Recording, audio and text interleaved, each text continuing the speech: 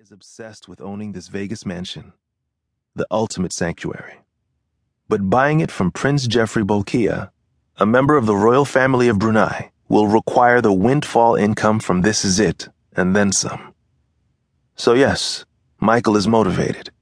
He has every reason in the world to go out there and announce these 10 shows. In his deepest heart, he still feels the great passion of his fans.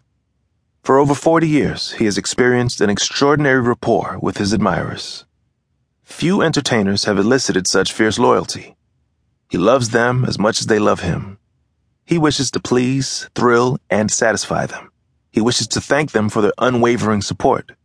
No matter how bleak his circumstances, his fans have stood by his side, sung his praises, bought his records, come to his shows, slept in the cold streets outside his hotel rooms. In those instances, he has invariably sent them food and drink.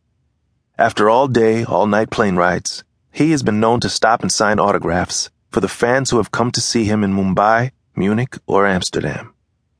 Why are his handlers, afraid that he has been drinking, so anxious about his state of mind? Why is he hesitating? Why is he so consumed with doubt? Why has he kept the crowd of reporters and fans waiting a half hour, now an hour, now nearly 90 minutes? His reluctance is understandable.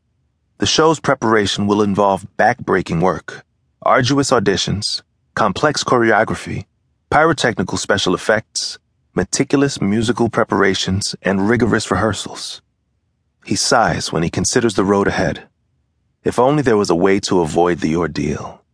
When AEG, the international entertainment promoter, initially proposed the idea of the O2 concerts to Michael back in the spring of 2007, he expressed indifference. Negotiations were never initiated. But that was then, and this is now. Now, to satisfy his creditors and placate his fans, Michael has no choice. He finds some comfort in the grand notion of destiny. He sees the design of his immediate future formed by the same destiny that took shape decades earlier, when it became clear that as a 5-year-old, he would front the family band. Then, as now, destiny said, express your creative genius. Go out and perform. Wow the crowds. Make the people happy. Pay the bills. Work hard. It is his destiny to return to the stage. If he needs reassurance, it comes from a promotional film that he watches on a monitor in the van as it's simultaneously projected on giant screens in the O2 Arena. It's a series of video clips designed to send Michael's fans, impatiently awaiting his delayed arrival, into hysteria. The title card reads, "The time has come. The King of Pop returns." Here is Michael, the militaristic Michael from the History Tour, carved in a heroic statue so gargantuan that helicopters fly beneath his spread-eagle legs. Here is Michael negotiating his miraculous moonwalk during the musical break in Billie Jean.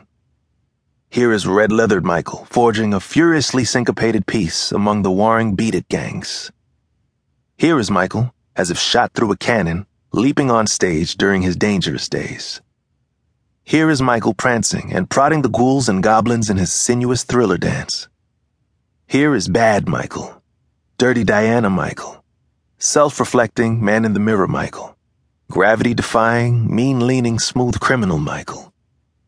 And all the while, in stadiums holding hundreds of thousands of ecstatic spectators, from Budapest to Brunei, from Brisbane to Tunis, from Seoul to Johannesburg, fans scream and tremble, fans convulse, fans faint, fans are placed on stretchers and carried off because the mere sight of Michael Jackson, the sound of his soaring voice, the movement of his undulating body is more than their consciousness can contain. As Michael watches all this, his confidence is reinforced. He is reminded of his power as a performer. No matter how complex and painful the preparation, no matter how the shows mingle the present with the past, it's all worth it when he gets on stage and does what no one else can do. He transcends. He transforms himself. He transforms the crowd. He loses himself, loses his doubts and apprehensions, and becomes one with motion and melody.